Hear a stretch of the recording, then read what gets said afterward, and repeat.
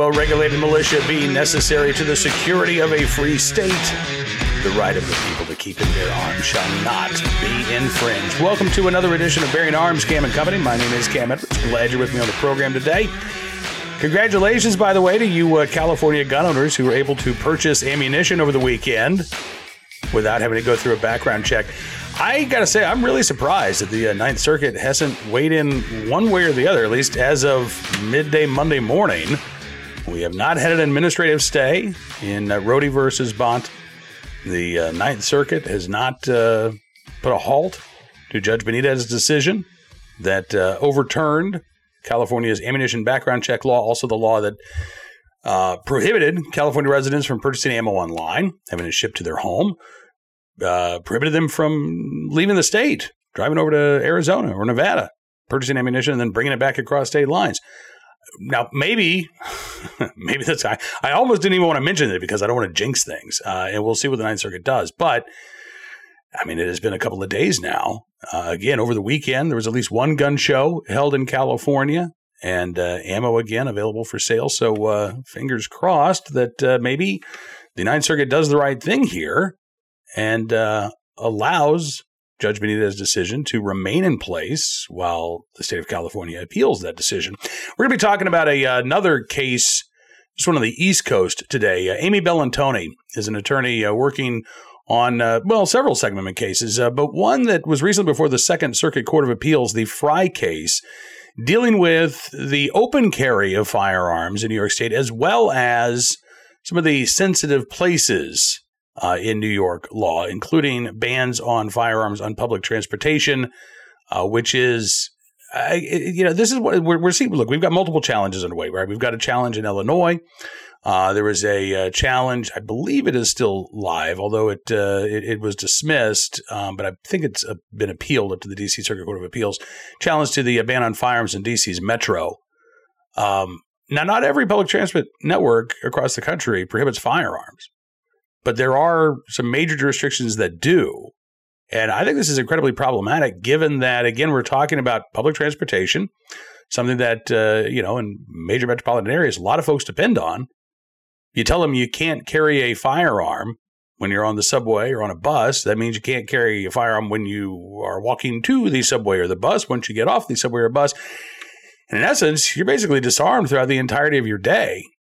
So why should you have to afford a car or walk everywhere, maybe use a bike, instead of simply being able to, use the same public transportation system that hundreds of thousands, not millions of other people do, without sacrificing your right to keep and bear arms? Again, that is one of the questions at the heart of the Frey case we talked about with Amy Bellantoni a couple of days ago. Apologies for Amy that we did not get to this interview until today. Was trying to do a show on Friday, but life got in the way. So, delayed, but still a fascinating conversation with Amy Bellantoni. Take a look and a listen. Amy, thanks so much for joining me on the program today. It's so good to talk to you. Thank you for having me. I appreciate that. Yeah. So I want to talk about the Frey case, but can you just kind of lay out, because this is one of those cases that has sort of been bouncing up and down and all around. It was filed before the Bruen decision was handed down, right?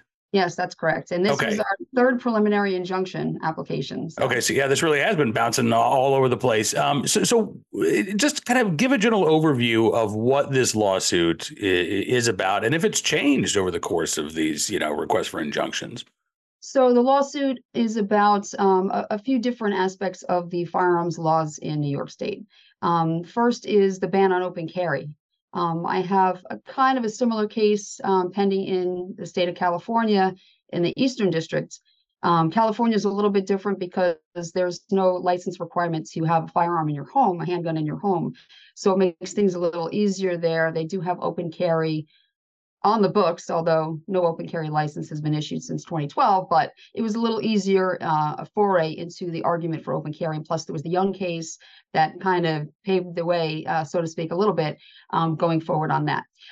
So being a New Yorker and having clients that, especially upstate, that desire to open carry, including Mr. Frey and Mr. Sabe, we brought the lawsuit challenging the open carry ban and specifically, the criminal statutes that punish people for just engaging in legitimate, law-abiding, peaceful carry, open and holstered. So it's the open carry ban. There's also a law in New York State that's peculiar.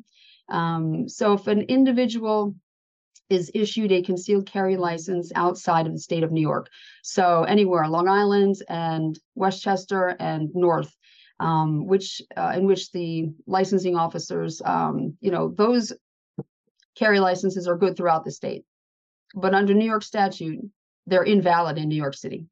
So if someone's driving in Westchester with a concealed carry permit and, makes a wrong turn into the Bronx and is pulled over for, whatever traffic violation, they're automatically a criminal. There is an exemption in the statute from felony arrest and prosecution, but it's still, under the licensing statute, a misdemeanor. And early on in the case, I did make an argument to, and it's part of the complaint, to enjoin the criminal statutes under penal law section 265, which is the criminal possession of a weapon. And those provisions.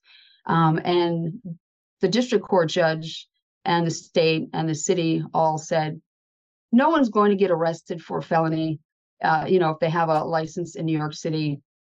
And I mean, if they have an out of city license and they carry in New York City. Well, I do have a client, a 23-year-old who was driving in New York City and had his concealed carry weapon on him, and in fact was arrested for 3 felonies. So now this young boy who's never had an arrest and who is duly licensed in New York State, is going through that process, unfortunately.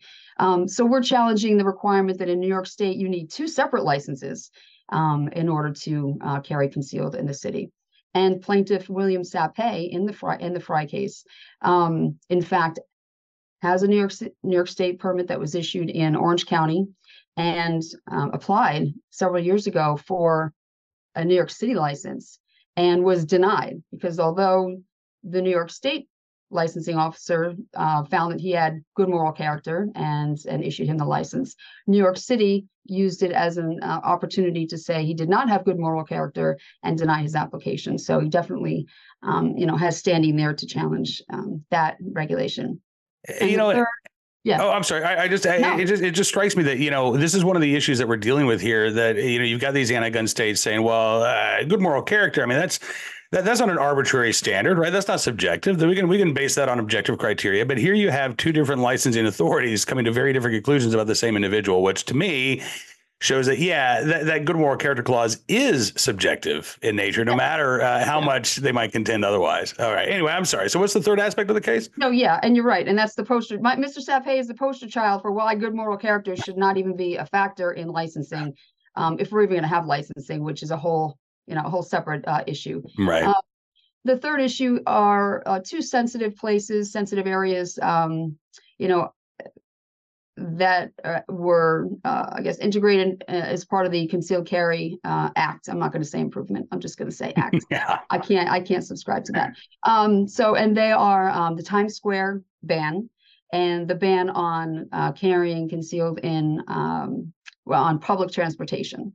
So plaintiff Jason Frey, and as part of his declaration, he goes into the city, he takes the MTA train, he takes the subways. So, that was his standing, to challenge that provision. So we applied for, after the Bruen case, we applied for our 3rd preliminary injunction because the first 2 had been denied.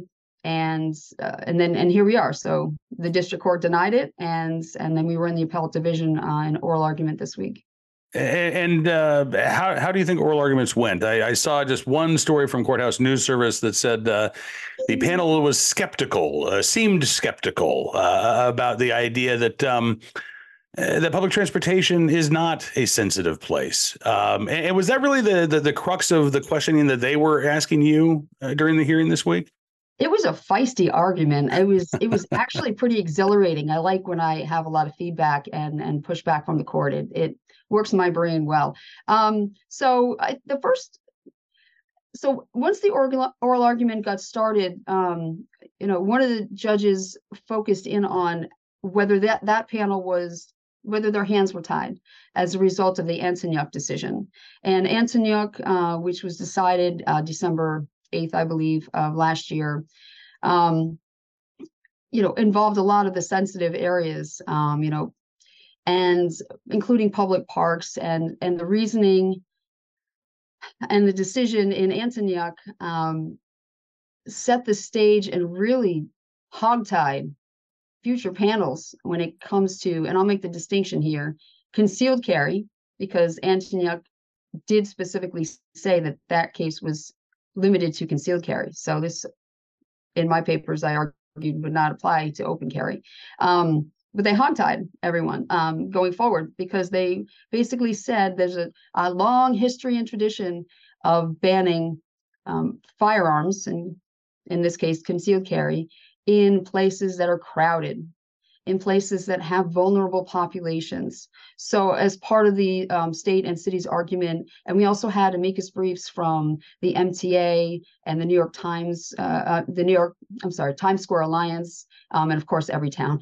Amicus briefs saying that, there are so many children that take the public transportation, and they're so vulnerable that we shouldn't have any firearms around them, because I don't know why, but that was their reasoning. So the court in this case was concerned that they wouldn't be able to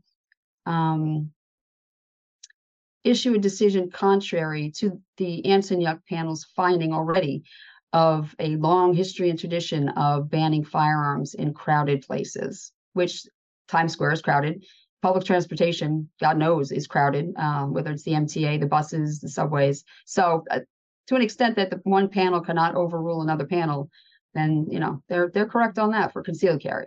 Yeah. But yeah, it seems to me like, and again, the Second Circuit panel, I think that decision in Antonyuk kind of ignored what the Supreme Court had to say in Bruen, right? I mean, Bruen, the court basically said you can't just declare every place where the public might congregate or where kids might be present as a sensitive place, because if that was the case, then you could just declare the entire island of Manhattan to be a sensitive place. And they said that's not possible.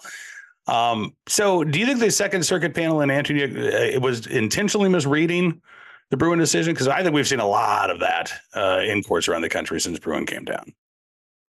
I think the major flaw with judicial decisions and the bench as a whole is the willingness to ignore the truth and the agenda that is pushed, and just completely pushing aside the Supreme Court. I mean, Heller, really, Bruen was unnecessary, as Justice Thomas's dissent in the Rogers versus Gruel case, when he dissented from a denial of cert in the Ninth Circuit. He laid it out. And really, Bruen, if the lower inferior, and they're inferior courts, if they just obeyed the Supreme Court decision and the Constitution, we wouldn't be here. But they don't.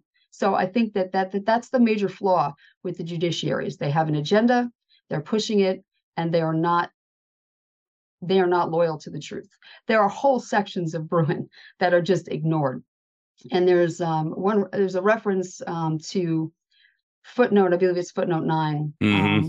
I don't know why they put it in a footnote, but everything the Supreme Court says is valuable in their analysis, and whether it's a footnote or not, it can't be discarded. But the arrogance of certain, certain appointed or elected officials seems to just get in the way and blind them to think that they're above the law that they're supposed to be, interpreting and applying. So yes, so footnote 9 was cast aside as immaterial and unimportant, and it's not. So yes, they did in fact declare the whole Isle of Manhattan a sensitive area, and actually with the CCIA, most of the state of New York.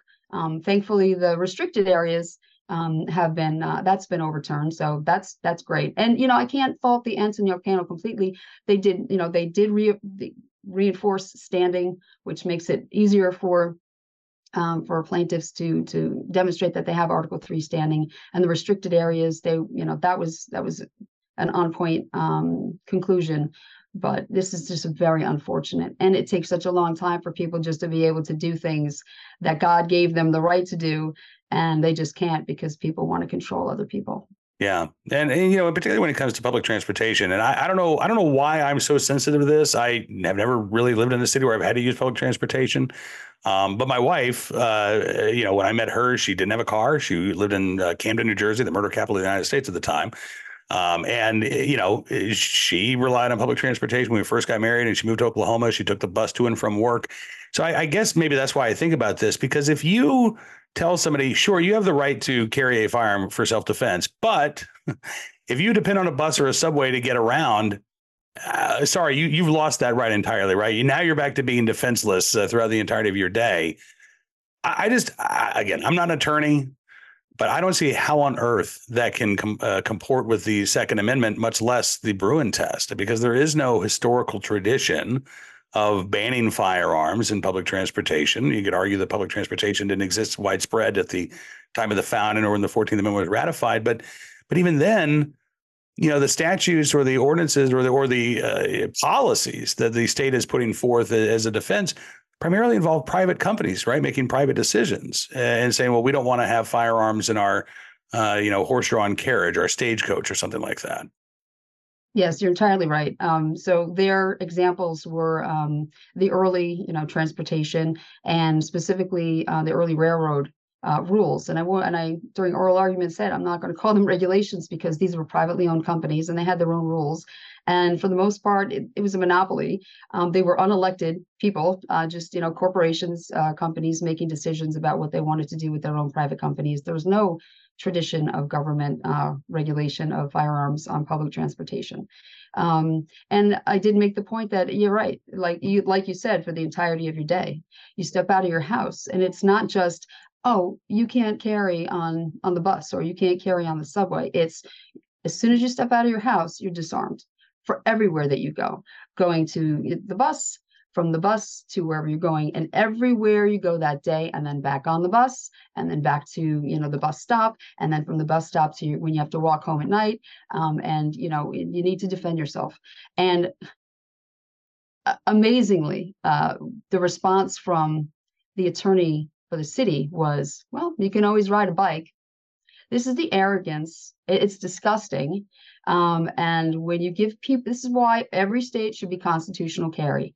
There's no history and tradition for licensing. It didn't even happen until, you know, 1911 here and the 1920s and 30s in other states, with the exception of permission required by the freemen, before they were freed, the slaves, to, you know, get permission from their masters. And it just appears that, you know, the elites want everyone to be slaves and to get permission from the masters. But there was no tradition of licensing. And it was kind of disappointing when the Supreme Court went into the discussion of licensing. I don't think they were condoning or giving an imprimatur on of licensing. They were making the distinction between may issue subjective criteria and shall issue objective criteria. That was the distinction that they were making. And they didn't even subject licensing to their own Bruen test, because if you do that, licensing fails 100% every time. But I think there's a lot of confusion. And apart from the confusion, I think that language in Bruen is being used and manipulated, as is other language, to just, you know, say that they've already decided that there's a history and tradition of licensing. But when we give human beings power and authority over other human beings, this is what happens, you know, unfortunately. You know, we've seen other dodges too. I mean, you mentioned one of the arguments that was being made by the state and the city is that, well, there's no real danger that this law is going to be enforced, even though you have a client who is facing felony charges. I think we saw that in Connecticut too. There was a challenge to Connecticut's ban on concealed carry in state parks.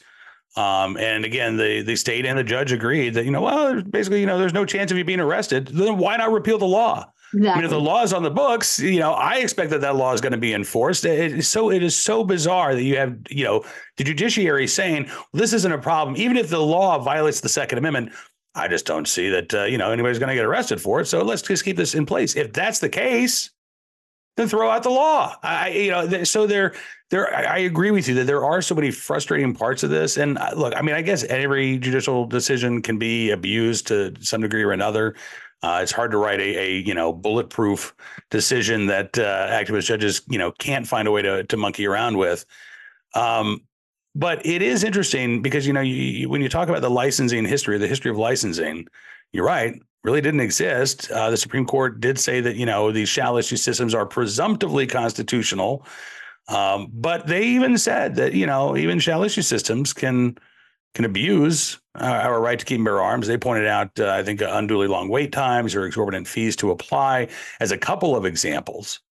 But it sounds to me like you're able to point out some other examples here of how these supposedly shall issue systems are still abusing and infringing on our fundamental right to keep and bear arms. Right. And so even the shall issue states and that use objective criteria, and the Supreme Court pointed to them, and as an example of objective criteria to be used, and the state is arguing in other cases that, well, Connecticut is still they still have discretion. So they're still pushing this "we have discretion" argument, which is just not consistent with the Second Amendment. And there's a lot of conflation with so many different things. And I saw that a lot, in the Antonyuk case when the court was justifying the ban on sensitive areas in using statutes that were meant to prevent disorderly conduct and menacing and brandishing and criminal conduct. I made this point at the oral argument. After Bruen was handed down, New York State created all of these barriers to even getting a license. There's now an 18-hour course. You have to do which includes 2 hours of live fire. And they're very expensive. They're disparate. They disparately impact people who are lower socioeconomic class. And okay, so now, and you've jumped through the hoops. You've done what you needed to do. You have your license. And now you can't carry anywhere. Right. Really, you can't carry in public. And it was already a felony in New York State to carry without a license. So by passing this sensitive area and restricted area statutes, which make it a felony to carry in these areas, there's no exemption for licensed handgun owners. So it's really disingenuous to say, and they can't argue public safety, but they continue to argue public safety, even though Heller and Bruen and McDonald say you can't argue public safety, but they continue to. If these are the safe people and you still are banning them from carrying in these areas, then just take the veil off. Just come out and be honest and say, we don't want anyone to be armed. And that really is their goal and their agenda. Yeah, absolutely. I mean, no, you're exactly right. I mean, New York, when they were told you can't arbitrarily limit who can carry, that's when they decided, all right, fine. Well, now we'll impose all these arbitrary limits on where they can carry, right? Concealed carry was not banned in New York subways and buses until after the Bruen decision was handed down. Is that right? That's correct. You're absolutely right. Yep, that's correct. The MTA may have had rules. I think I've seen some kind of rule with regard to firearms, but I don't know. When I looked at it this week, I just revisited. I don't know if that was issued post-Bruen or not. I think it was issued post-Bruen because I ran across a news story that talked about how the MTA was revisiting its policies right after Bruen was handed down. And from what I understood, concealed carry was allowed because, again, there were very few concealed carry holders in Manhattan or the other, boroughs. And so apparently it wasn't an issue, right? When it was only the chosen few who had the right, or had the ability to carry. But when it was opened up to, all of us, that is when they had to step in and say, oh, no, time out, we can't do that. Right. Listen, I got to say, I appreciate you fighting the good fight in New York. And I've got to ask, how did you get interested and into Second Amendment litigation? Is this something that's always been a passion of yours? Did you stumble onto this through a client? So I was in the district attorney's office in Rockland County for several years. And during that time, thereafter, my husband was a Westchester County Court judge and acting Supreme Court justice and a licensing officer in Westchester County, New York. And at some point, I had little ones, and then I went back into the workforce, and he left the bench and we started our own firm. And people would call and say, look, I'm getting denied for my pistol license. And I know your husband was a licensing officer, and we would assist them in, the licensing process. And then I started to see, I started to take in New York, it's an Article 78, which was really the only avenue available because handgun licensing was considered a privilege. Handguns were a privilege, even though long guns were not. And to an extent, that's still the mentality of New York State. So from there, we started taking Article 78s for people to say, that was an arbitrary and capricious ruling. And time again and again and again, they just kept getting denied because arbitrary and capricious is such a low standard, and you can come up with any reason as to why a licensing officer would deny someone. Oh no, yeah, they made sense. Yeah, I could see that happening potentially someday. You might be, dangerous, or this was not a good thing. So it was extremely frustrating. But that's what got me very motivated to continue in this fight. And I love the fight, and it's going to continue. And ultimately, we will prevail. It just takes time. Absolutely. Are there other cases that are percolating that you're involved with that you want to talk about, or is this the main focus for Second Amendment litigation for you right now? It is one of the larger cases. Like I'd mentioned earlier, I have a case pending in the Eastern District of California where our summary judgment motion was just recently denied by Judge Mueller out there. We're planning our appeal. We're getting that ready for the Ninth Circuit.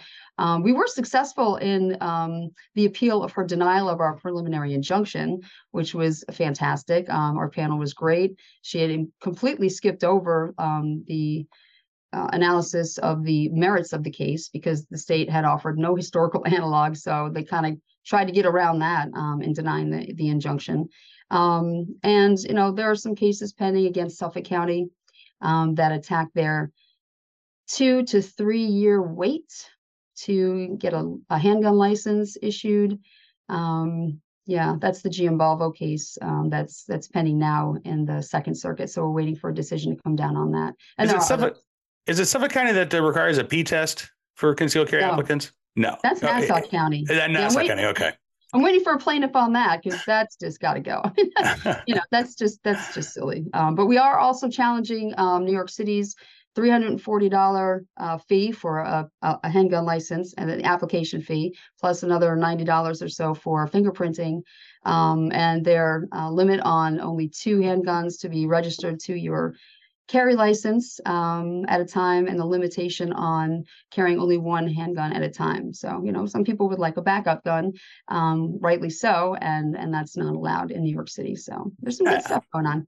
Absolutely. As a Virginia resident, it just seems so bizarre to me that you would tie in a particular firearm to your carry license because, again, you're licensing the person, not the gun. But again, I'm glad we've got folks like you fighting this fight, because if I had to stand up in court, I'd just be like, Your Honor, what the bleep? So I'm glad that you've got much better legal arguments than I do. Amy Bellantoni, thank you so much for coming on the program today. I look forward to having you back again soon, but please keep up the good work. Thank you so much for having me. It's been a pleasure, and you just let me know when. I'd be happy to come back. Absolutely. We'll do this again very soon. And thanks to Amy for joining us on the program. Looking forward to having her back again very soon.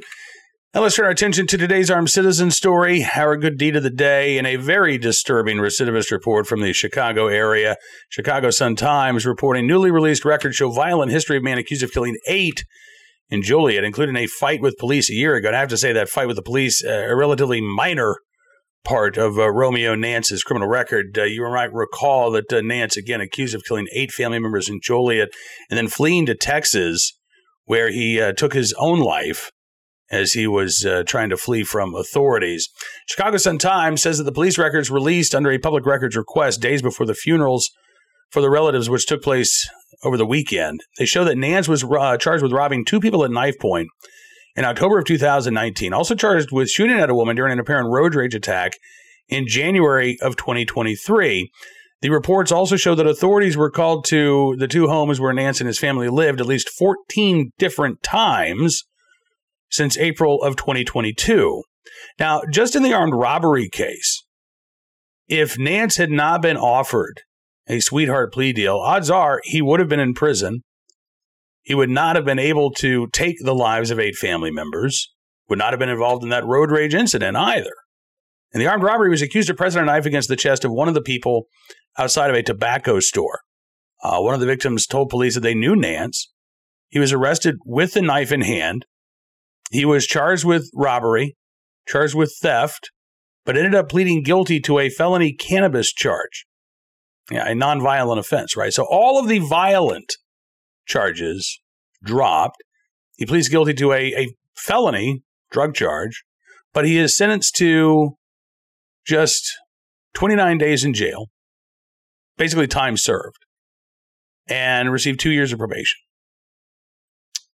when he could have been, again, sentenced to years in prison for a violent armed robbery. So he gets a slap on the wrist, and apparently didn't make much of an impression on him. According to the Chicago Sun-Times, in the road rage shooting, a woman told police that she was stopped at a red light when Nance began honking behind her. He then pulled alongside her, started yelling at her, threw a water bottle at her car. She then called 911 and followed him to a Walgreens parking lot, but as she was following him, he fired shots from his vehicle. 14 shell casings were recovered from several crime scenes connected to the incident. A bullet hole found in the driver's door of the woman's car. Another round apparently smashed through a nearby home, hitting a countertop and lodging in the kitchen wall. There was a resident in the home at the time. Police used cell phone records and cameras to track down Nance. He apparently briefly scuffled with him, and they were trying to take him into custody. That's the fight that the Chicago Sun-Times refers to in the headline. Again, a rather minor incident, considering the other violent crimes that he was charged with. In this case, he was charged with felony counts of aggravated discharge of a weapon, aggravated unlawful use of a weapon, reckless discharge, aggravated assault. I don't know why he wasn't charged with felon in possession of a firearm because of the felony drug charge that he pleaded guilty to back in 2019, but apparently that was not one of the crimes that he was accused of committing. According to the Chicago Sun-Times, that case was still pending when Nance killed those family members and then took off for Texas, where he took his own life. His bail had been set at $100,000, but he was released just a few weeks later after his girlfriend posted the required 10%, so just $10,000. She's now charged, by the way, with obstruction of justice for allegedly lying to police as they tried to find Nance after the mass shooting. And again, you know, this was one of those cases where we saw gun control advocates say that Chicago hadn't done enough, right? Illinois hadn't done enough. More gun control laws were needed. Here you have somebody who was a convicted felon who should have been behind bars based on this earlier violent crime, who instead was given a slap on the wrist, time served, sent on his merry way, accused again of a crime of violence just a short time later, a couple of years later, and was allowed to bond out on a relatively low amount of bond, despite his previous criminal history. Again, not even charged with being a felon in possession of a firearm at that point, even though he'd been convicted of he had been accused of a violent armed robbery just a few years prior. Does this show the need for more gun control laws? I don't think so. To me, it shows the need for a functional criminal justice system in Cook County, Illinois. Now, today's armed citizen story from Bartlesville, Oklahoma. This is a weird one. A Snapchat scam turned deadly when a Bartlesville woman shot an intruder in what authorities are calling a home invasion error. Now, it was a home invasion. It may have been the wrong home, but it was still a home invasion. This from the Bartlesville Examiner Enterprise, which reports a 23-year-old Bartlesville man fatally shot on January the 12th after breaking in the back door of an apartment after he had sent money over Snapchat for the promise of sex. The problem was that the person he sent the money to was apparently a scammer who didn't live in Bartlesville, sent him a fake address. Well, it was a real address, Bartlesville. The guy shows up at the wrong house. Even if he had showed up at the right house, however, nobody inside would have known what he was doing or what he was talking about, right? But instead, he shows up at this stranger's apartment, starts banging on the door. The victim in this case, a 25-year-old woman, identified by authorities by her initials, AT. She was working on her laptop that morning. She hears this loud knocking on her door, which then turns into bang, bang, bang, bang, bang. She told police that she had warned the stranger at the door that she was armed and she would shoot if they entered the apartment. Shortly after that, the door apparently gave way. That's when AT fired a single round, hitting James Allen. After first responders arrived, he was taken to a local hospital where he was pronounced dead. Will Drake, who's the Washington County DA, said the door's off its hinges, broken door chains located embedded into the door, broken chain locks are found inside the apartment. There are wood splinters from the door that are found in the kitchen and the dining room area. Drake said the shooting was justified. He said, when applying the laws of Oklahoma to the evidence from the investigation, it's clear that the actions of AT are a justifiable use of deadly force. She was faced with a person beating aggressively on the door to her residence. She gave a warning to the individual, which is not required by law.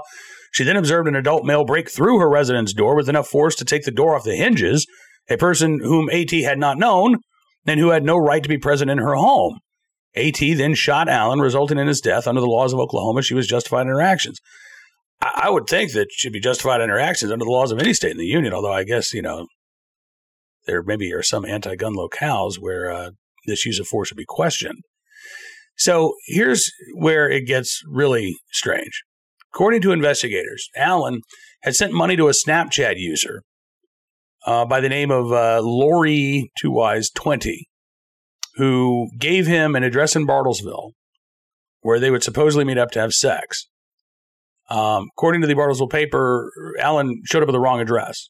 Police went to the correct address, but they were not able to locate anybody connected to the Lori 20 username or the Snapchat account. So they filed a search warrant with Snapchat.